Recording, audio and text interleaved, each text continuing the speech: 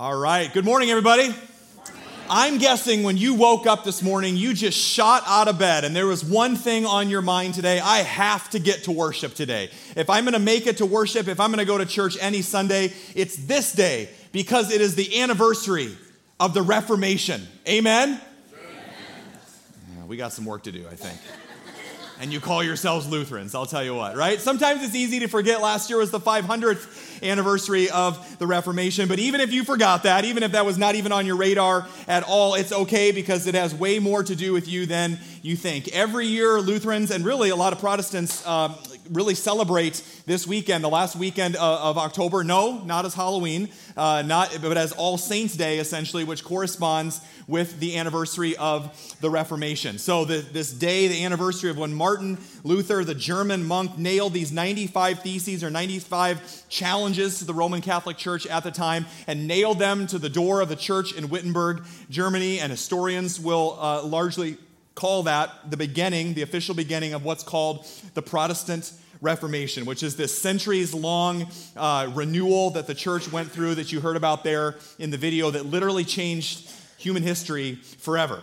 However, some of you are like, geez, John, this is a lot of Lutheran stuff. But you may know this if you've hung around Hope for long enough. You may know that one of our favorite sayings is that we're a Jesus church first and we're a Lutheran church second. And what do we mean by that is that our primary allegiance is not to a denomination or to a tradition, but it is to Jesus. I've never had anybody come up to me after worship and just go grab me by the arm and say, wow, John, that was incredible. It was so Lutheran. Like, I've never had anybody do that, and that's whether good or bad, that's not our hope. Our number one desire is to connect you with the love of Jesus Christ and get connected in that way, but that doesn't mean that we set aside our history. We need to remember who we are. We don't set aside the history and traditions and our heritage as Lutherans. Rather, it's something that we're proud of. There's a reason that we're Lutheran Church of Hope, okay? Not the random Lutheran church on Ingersoll, okay?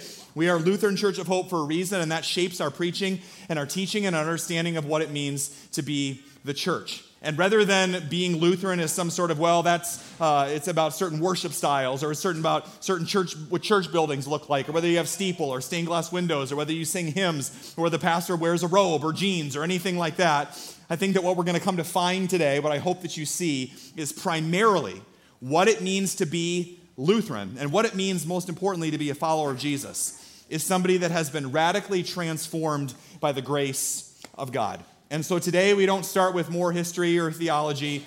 We start with a story of God's grace. There is a young man that was walking along the road one day, and his story was that he was going to follow in his father's footsteps, and he was really training on a trajectory in his life to become a lawyer until God showed up. Until God literally knocked him down on the road and spoke very loudly and clearly to him that he's going to change the direction of his life forever and to become a priest. And so he followed and he was obedient to that. And so he enrolled in seminary. And it was during his first year in seminary that there was a question. He was given an assignment. And the question was this: how do we please God? How can we be good enough before God? And this was a question that has rocked his world for almost his entire life. He never felt good enough.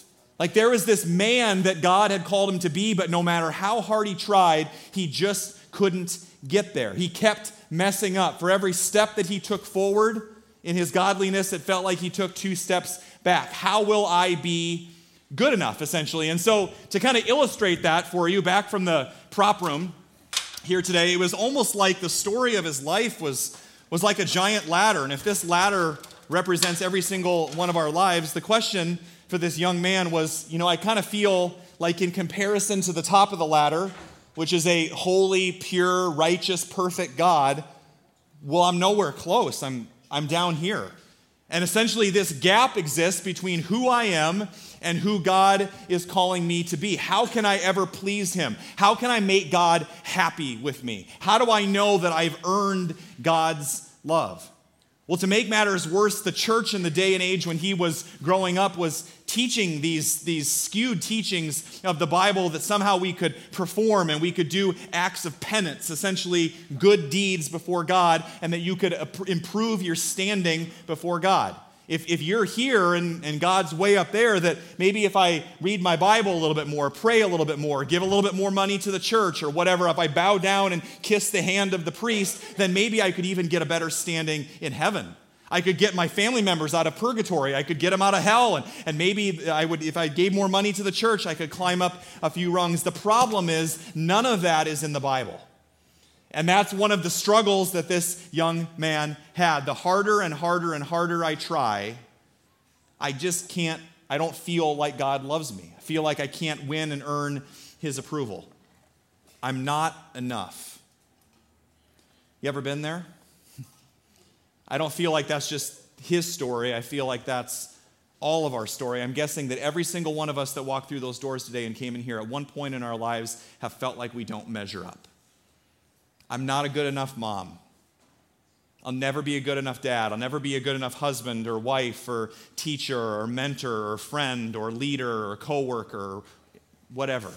I'm not enough. I'll never measure up, and I don't really know if God loves me. I don't really know if he's pleased with me or not. Maybe I know God loves me, but I still feel like I need to earn it somehow. I am always shocked and amazed in talking with people, not outside the church, but inside the church. I'm always amazed at the level of guilt and shame and self-hatred that exists in a body of believers that are called to know the extravagant love that God has for us. It blows my mind, and I'm one of you. I'm one of them that sometimes wonders, God, maybe I know you love everybody, but do you like me? And I don't even know if I like myself. I don't even know if I'm good enough. I don't even know if I measure up in that way. There's not a week that goes by where I don't hear Christians, people in the church saying, I don't feel like I'm a good enough Christian.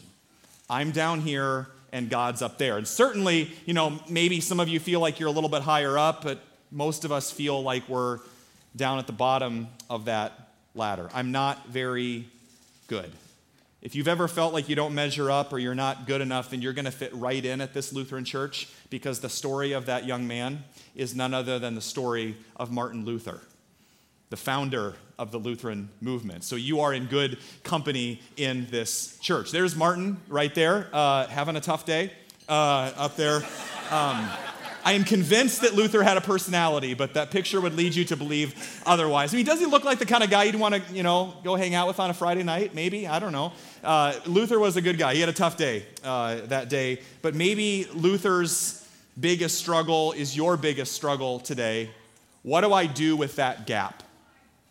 What do I do with the gap that exists between where I feel like I'm at in my brokenness, living in light of a holy, righteous, perfect God? What do I do with that gap? That was his biggest struggle. And if you've ever feel like I'm not good enough, if you've ever wondered, what does God really want from me? What does God really think of me? Well, then today our story is for you. If you have your Bibles, open up to Luke chapter 18 is where we're going to be today. Luke chapter 18. We've been going through this series the last couple weeks called Stories of Us, and we've been looking at these stories and these parables that Jesus has been telling. And so before we dive in, sometimes it's helpful to know the context of the story. When you read the Bible, I really want to encourage you to read what's before it and read what's after it. Never just pull these random obscure verses out and say, well, I know what that means, okay? We really want to understand the context, and sometimes it's helpful to know the backstory behind these. So imagine with me, long ago there was a young boy, many years before Luther's time, that grew up along the sea.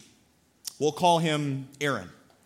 Aaron was the son of a blacksmith who worked long hours, 7 days a week, just to provide for his family and put food on the table.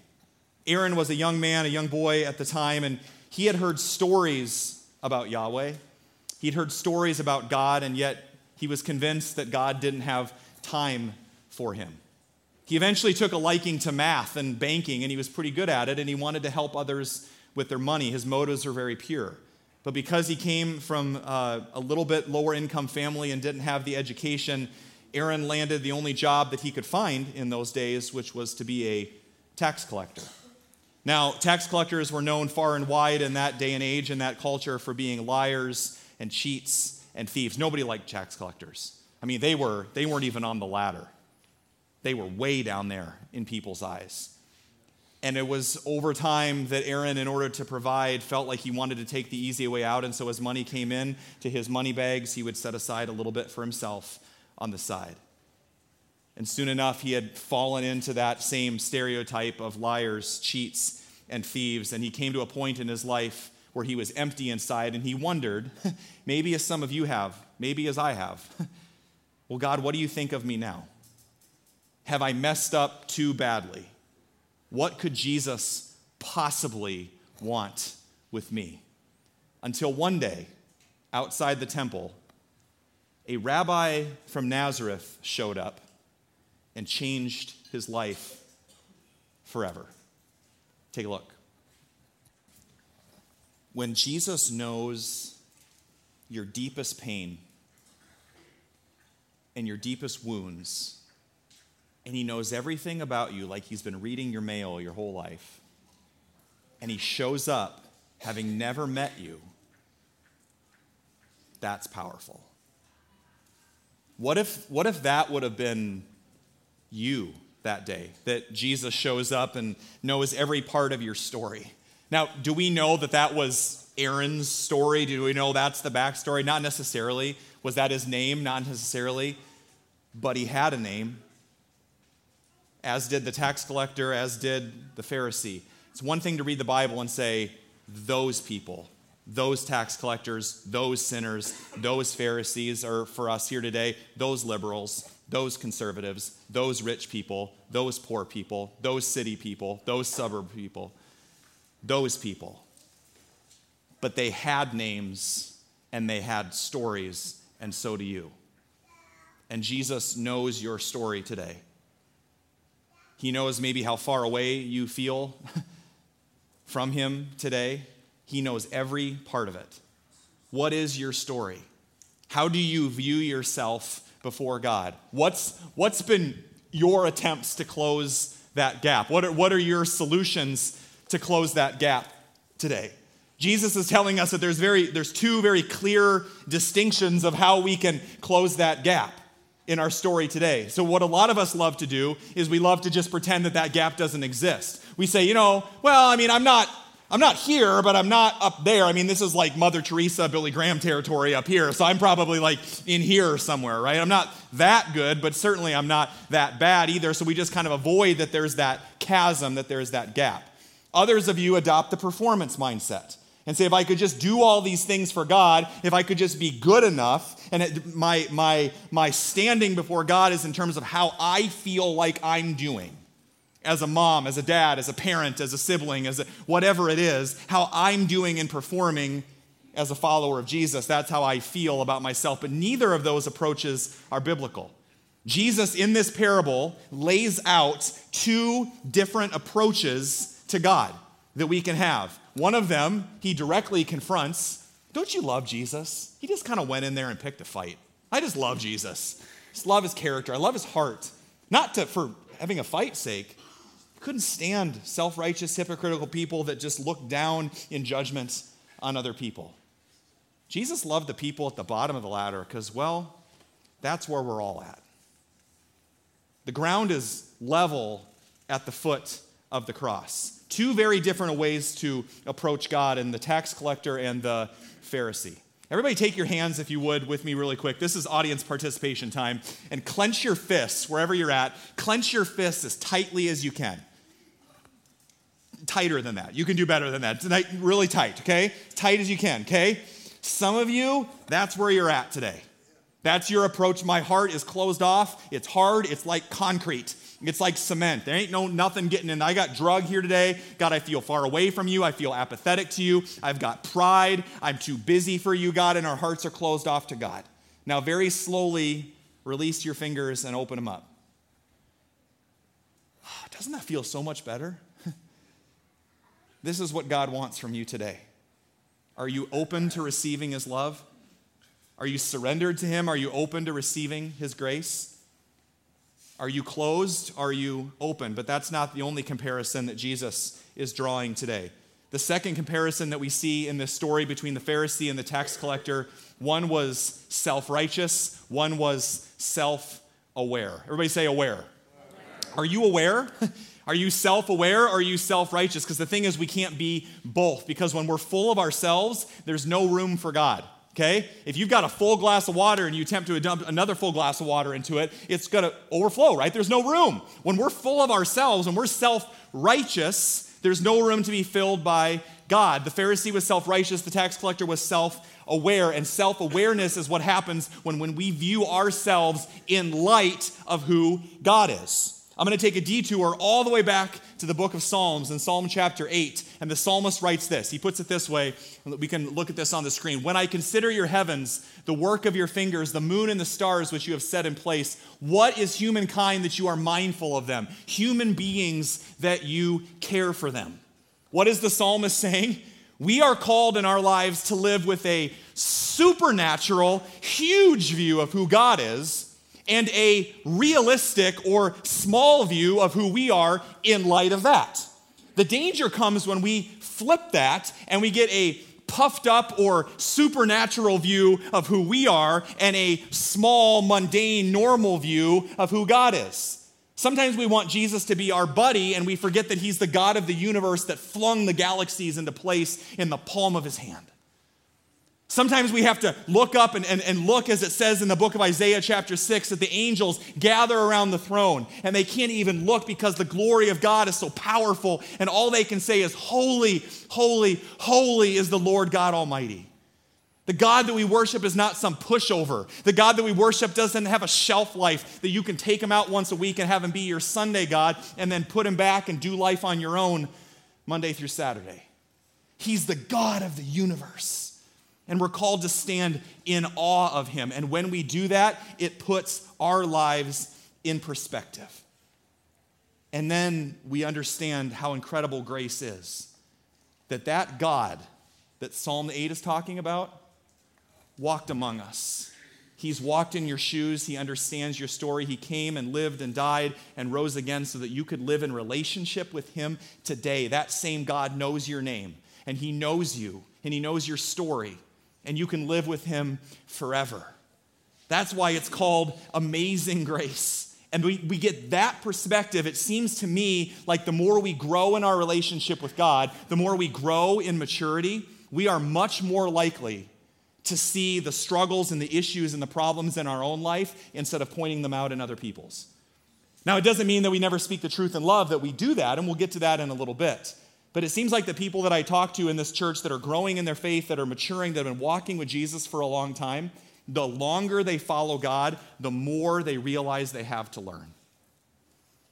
The more I learn about God, the more questions I have. Well, because he's God and I'm not, right? And you're not. God is huge. And when we're in that mindset, it enlarges our view of God. So how do we grow in our self-awareness? How do we do that so that we're a little bit more like the tax collector and not so much the Pharisee in this story? How do we grow in our self-awareness? Number one, we worship God regularly. We worship God regularly. Have you ever had one of these moments in worship, and maybe you're raising your hands, and maybe you're not an expressive person like that, and that's totally fine. But have you ever had one of those moments in worship where you are just caught up in what's happening, and for a brief moment, you are just consumed by God? Doesn't mean that when you go back to your life and your circumstances are going to be any different, but your perspective is totally different. That's what happens when we worship, because we were created to worship God. And all of a sudden, my stress and my anxiety and my self-centeredness and my pride gets put in perspective because I realize who it is that I'm worshiping. I'm not just singing some words on a screen. I'm having a conversation with the God that made me. The God that holds the world together in the palm of his hands, and he wants to have a relationship with me. Okay, that's a game changer. Now I have some self-awareness of where I am in light of who God is. The second way that we can grow in our self-awareness, there's no other way to say it, so I'm just going to say it. You got to get yourself some good friends. Okay? That was a little southern of me or something like that. Not sure where that came from. You got to get yourself some good friends. And by good friends, I mean truth tellers. I mean people that are going to tell you the truth about who you are. See, the thing about blind spots is that we're blind to them. Oh, John, I know what my blind spots are. I know myself pretty well. No, the thing is we all have blind spots and we're blind to them. The reason the Pharisee was acting the way that he was that day is because in that sect, in the Pharisees, in that Jewish sect, they all just fed into their ego. They all just fed into this puffed up mindset of themselves, and they had no truth tellers in their lives. The quickest way for you and I to have a skewed perspective of who we are is to live life alone. The quickest way to lose your perspective on who God is and who you are in light of that is to never have anybody giving any input into your life. You can live in denial all you want, but the truth will set you free, Jesus says. And of the many reasons that we're doing this life group experience here starting tonight is because we were created for community. You can't become more like Jesus alone. And the people that I talk to in this church that have been following Jesus for 20, 30, 40 years, they say the older I get and the longer I follow Jesus, the more I need my small group.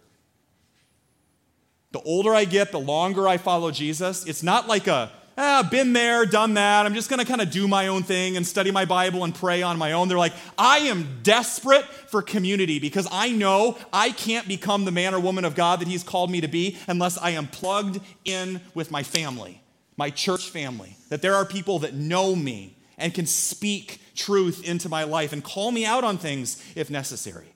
One of the powerful things about community is that it keeps us humble. And that's the next difference that Jesus is drawing up in this story, is that one approach to God is pride or being proud, and the other approach is humility, is being humble. When it comes to pride, I love how Proverbs 16, verse 18 talks about this. This is the Message version. Let's read this together up on the screen. First pride, then the crash. The bigger the ego, the harder the fall. I love how Peterson puts that. The bigger the ego, the harder the fall. I was thinking about that this week. You ever wonder why some of the loudest, most popular, successful people that you know are often the most sensitive? They have a bigger ego to protect. Because one little criticism and the entire false self that they've constructed comes crashing down. Some of the loudest, most popular, seemingly successful and confident people in the world are the most sensitive because they don't know who they are apart from their mask. As opposed to that, humble people, some of the most joy-filled people that you know. Why? We've got nothing to protect, right? I pray that that's the case for us, that we're open and humble before God. We have nothing to protect so we can live life freely and openly. Pride is determined by how we view ourselves before God. Do you view yourself vertically before God, or do you view yourself horizontally before God? You see, the reason it was so easy for the Pharisee to have this self-righteous judgment on other people is that he was thoroughly convinced that he had to be up here somewhere. I mean, I'm not God, but I'm close, right? I do all these things, I do all these rituals, I do all these religious things, and so I'm going to look down at these tax collectors that are way down there because I feel like I'm higher than them. It's easy to puff yourself up when you're isolated and filled with pride, but the difference that he was doing is that he wasn't comparing himself vertically, he was comparing himself to others horizontally. Anybody ever take a class in high school or college where the professor graded on a curve? Okay, some of you are teachers, maybe you do that, and that's okay, and that's good, okay? The problem is that when we do that, we kind of fall into this temptation of thinking that God grades on a curve. When you're sitting in one of those classes, and maybe it's biology, and you're really good at biology, and you're a junior or senior, and you look around the room, and you're like, okay, I am going to dominate this class, okay? Grading on a curve, these people have got nothing on me. I'm so much smarter than they are. But then you're terrible at calculus, and you get into calculus, and you look around, and you're like, oh no. This is going to be terrible. I'm in a room with a bunch of smarty pantses all around me, right? So I'm in real trouble. And the problem is, God doesn't grade on a curve. And yet we think that all the time. Our culture is notorious for this. We take one little sin or fault in people's lives and we stick it on the evening news. And we lift it up in the news and in the media. We say, look at these people. Meanwhile, we've got all of our stuff over here. Oh, you're an alcoholic? Yeah, but half of our culture are workaholics, and it's killing families and it's killing their soul while they're at it. But we don't talk about those things because I'm farther up the ladder than you, or so we think. I'm not like those people. All I have to do to feel better about myself, says the Pharisee, is know that I'm better than the tax collector. I'm better than the prostitutes. I'm better than those people. The problem is God doesn't grade on a curve, and God doesn't grade horizontally. God grades vertically. And when God looks at us, of course we're down there. Our good deeds are like filthy rags, the Bible says, compared to him. God doesn't grade on a curve. It's only when we hold ourselves up to a holy, pure, and righteous, perfect God that we know that we'll never measure up. And so I've got bad news for you today, and I've got really, really good news on this Reformation Sunday. The bad news is we can't fill that gap. No matter how much you run up and down that ladder, no amount of weekly worship, no amount of Bible reading, no amount of praying, no amount of being nice, no amount of being a good religious person is going to close that gap. There is only one person that can close that gap, and he's already did it. He's already done it. His name is Jesus Christ. When he came and lived and died and rose again, he paid the penalty for our sins. He closed that gap. He has done the performing for us, so you can stop trying to be good enough because Jesus has been good enough for you. The entire Reformation is based on this passage from Ephesians chapter 2, verses 8 and 9. For it is by grace that you have been saved through faith, and this is not from yourselves, not by works, not by running up and down the ladder, so that none of us can boast. The bad news is you can't close that gap. The good news is it's already been closed for you. There is nothing that we can do to earn something that's already been given to us. And so instead of living in guilt and condemnation and self-hatred, which so many of us struggle with, instead, followers of Jesus are called to live with this: humble confidence. Everybody say humble. Everybody say confidence. Now, do those two words normally don't go together? No, right? But here's why: because of the gospel. Humble, because we had nothing to do with the cross. We had nothing to do with our own salvation. But confidence, because instead of this false self or this mask we have to put on to feel better about ourselves, we can live in confidence because our identity is in Christ. We know who we are. And so we have confidence because Jesus says, I am loved, I am forgiven, I am redeemed. When the devil comes and plants all these lies in our head, and when we look at our past and we get slapped on with those labels that the world loves or that we put on ourselves, you're a mistake, you're a failure, you're a nobody, you're a has-been, you're ugly, you're not wanted, you're not valuable. You can stare your enemy in the face and say, nope, I am a child of God. I am a son and daughter of the King and Kings of Lord of Lords, and my past and my mistakes and my wounds and my failures have nothing on me because I am forgiven by Jesus Christ. Amen? That is the foundation of the Protestant Reformation. It is by grace that you have been saved. And that's what Luther discovered, and that's what he taught his congregation.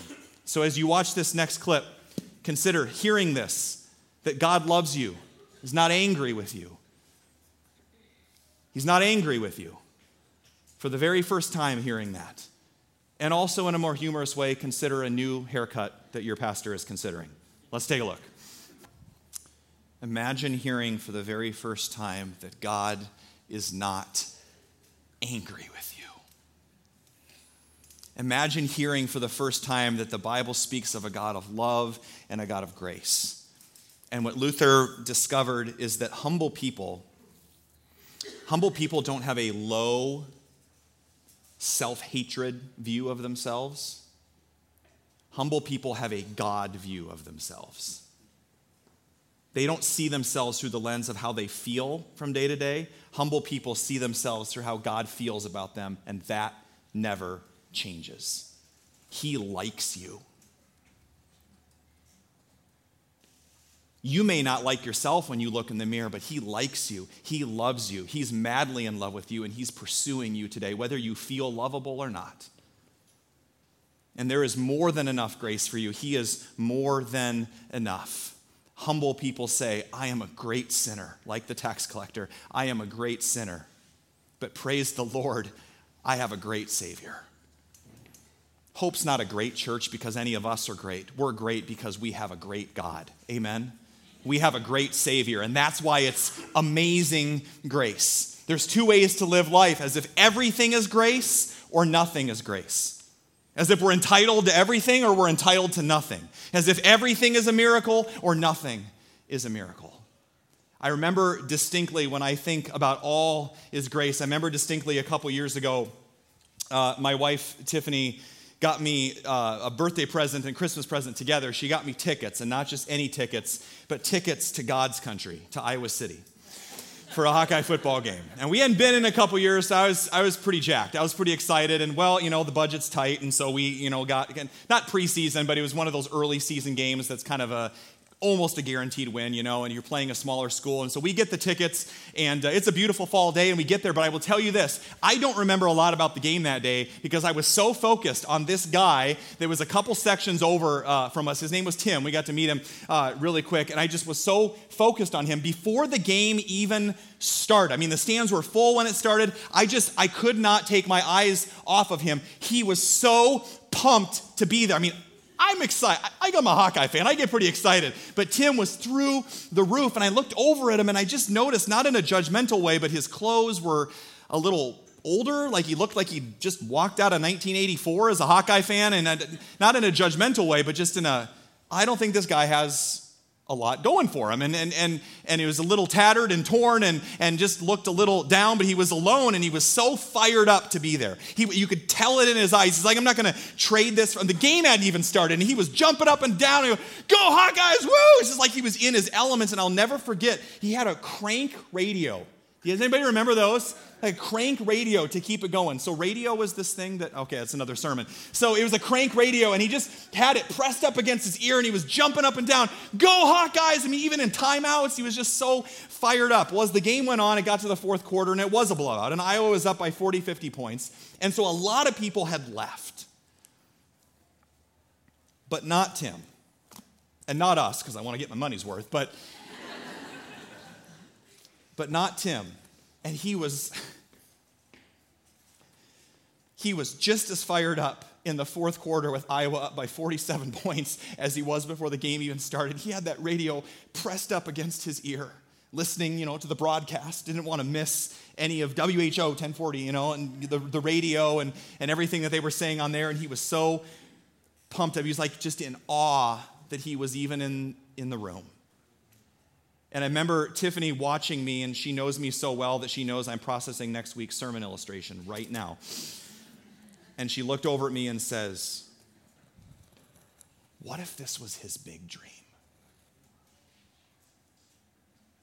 What if this was his big dream? And I just turned and watched, and all, in the midst of what was left of all the loud, obnoxious fans, and so many people had left, and the rest of the people were on their phones, because the game that's across the country that you're looking at updates for is more important than being fully present with the people that you're with right now. And yet in the midst of all of that, indifference and apathy is Tim, just soaking up every single moment. And I wondered to myself, if he'd been planning for this day, this moment for years. Maybe in 5 to 10 years, he can afford to go to one Hawkeye game. And that he'd been saving up for a long time. And in that moment, all I could think about was how busy I had been the week before with work and everything. And how I rushed through my week, and I wasn't even thinking about, I get to spend a Saturday afternoon with my bride. To soak in every moment, but not Tim. For Tim, all was grace. There wasn't an entitled bone in his body. Tim and his crank radio. He knew the gift. He knew what a gift this was, and he knew he didn't deserve it. Because when you understand grace, it is impossible to be entitled. When you get grace and it sinks down deep into your bones, you know all of life is a miracle. Not just getting to go to a Hawkeye game. All of life. The fact that you woke up this morning with breath in your lungs and life, and that your heart is beating right now, and you're sitting here and you got to come to church and worship the God of the universe and sit next to people that know you and love you as your church family, is grace. It's all grace. And as a church, I don't want us to miss it. Because when you've been given a gift, that's what you do. You open it up and you soak it all in. There's been so many moments, even since having kids, it just messes with you so much that God just stops me and say, don't miss this moment, John. Just breathe it in. Football game with your wife. Legos on the floor with your son. Tea party with your daughter. An incredible church to watch God change lives with. Let's not miss it, okay? Let's not miss it. Let's not just go through the motions. We have been given the incredible gift of God's grace and his love through Jesus Christ. And in a few months, we're going to receive this incredible gift of this brand new church building that we're going to be moving into. And I will just say this. We had nothing to do with it. We're just not that good. This whole vision, this whole thing is all God. It is an act of sheer grace. We don't deserve any of it. And yet, just like many of the Hawkeye fans at the game that day, don't leave early, don't miss out, don't check out, don't sit on the sidelines. What I told our campaign team last fall, what I've told our staff and our leaders again and again and again, not in a judgmental comparison sort of way, but in a realism sort of way.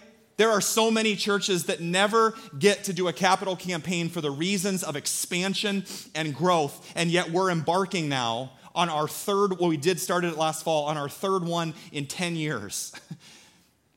Most people never get to do this, and it's right in front of us right now, and so I don't want you to miss what God has in front of us these next few months. Like, let's soak it all in, and just like Tim, just like the tax collector, let's get down on our knees and say, thank you, God, that I'm even in your house. Thank you that I get to give financially. Thank you that I get to serve. Thank you that I get to be a part of your church family, that you've invited us along on this incredible adventure with you called being the church. Thank you, God. And so last fall, we kicked off this giving campaign called Building to a Hope Beyond, and we thought the beyond was honestly beyond that wall right there and up the hill, and we were going to do that, but as God often does, he shows off, and he came, and he provided this facility on University, and it came on our radar. Now, thankfully, last fall, you're an incredibly generous church, and you gave over $1.1 million to this expansion, so praise God for that. Praise God for that. And just you voted unanimously a few weeks ago to take those funds, those that have come in and those that are still to come in, and take those funds and put them in the renovations that are very much needed in some parts of this older church building, as well as to pay down the debt as we keep chipping away at that debt. Our hope is to be debt-free in 3 to 5 years. An incredible opportunity that we have. And so today in the back, I want to draw your attention, there are these brand new campaign folders. And Ryan from our staff is back there today, and he'll have some. If you have questions, you can ask questions back there. But these are brand new because, well, it's all new compared to where we were going last fall. So we encourage you to check these out. In these are booklets, our Q&As. Those of you that were at our vision night about a month ago, we listened to you, and we wrote down every single question that you asked and hopefully answered it in that packet. There's a prayer guide, there's a giving guide, so you understand what we believe as a church about finances, and then there's a commitment card in there that looks like this, and there's more in the back as well, and you can give at any point during the month of November as we go through this, kind of revisit this campaign, but we're going to do a special offering the weekend right before Thanksgiving, November 23rd and 24th as well. So you might ask, John, why are we revisiting this? Don't we kind of know what we're doing? Well, first, to encourage those of you that haven't given yet, we have a ways to go on the gifts and pledges that were given. And not only that, to keep knocking down our debt, as I said, but secondly, you may not know this, but there's 100 people that worship at Hope Des Moines on the weekends that weren't worshiping last fall. And we've grown by over 100. That's a small church. So can we give God praise for that? All the people that are new, we're thankful for that. And hear me say this, if you are new today, you are just as much a part of this as somebody that's been here for a decade. And we want to give you the opportunity to be a part of this. And the last reason we're revisiting this during the month of November is because all is grace, including our money, including our time, including our talents and our gifts. It's all God's. And he invites us to be people that are radically generous with everything that we have. All is grace. And so this month, for some of you, that means prayerfully considering, maybe I'm not tithing, but Jesus calls me to, the Bible calls us to, and maybe if you're not ready for 10%, start at 1 or 2% and work your way there. For some of you, it's just starting with that regularly general fund tithing. For some of you, it's giving to the campaign, which is above and beyond your general fund tithing or fulfilling that commitment. For some of you, it's starting to serve and giving of your time and your talents. Why? Because this is totally worth it. I've never been more convinced of that in my life. This mission is totally worth it. God's not just calling us to move locations. God is calling us to fulfill this decades-long vision that as I talk to different leaders and churches and pastors and nonprofit leaders and faith-based organizations all over the country, this vision has been brewing for decades. And God has given us this building and the capacity to actually do it. We're going to build a 24/7 mission center in the heart of the city. And we're going to invite in other churches, other organizations, other nonprofits, other refugee and homeless ministries. We're going to partner with schools, even other churches under our own roof. And we need your help to do it. We need your help to do it. There is a city around us that is desperate for hope and healing and God's love, and that's why this matters. Don't leave the game early. Don't check out on your phone.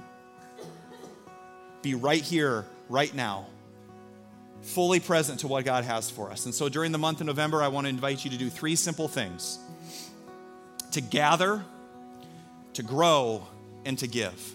First, to gather for weekend worship every week. You're going to hear this vision that God's given us as a church, our 10 for 10 vision for the next 10 years. We don't want you to miss that next week. Secondly, I want to invite you to grow. I want you to pour into God's word during the month of November. I want to invite you to pray about it and say, God, what are you calling us to give? Not what have I done before, not what are other people doing. God, what do you want to do through me to accomplish your will for this church? And then take a step of faith and be obedient to it. And then the final G is to give. To give faithfully, to give generously, with not an ounce of guilt or pressure. And if you feel 1 ounce, don't give.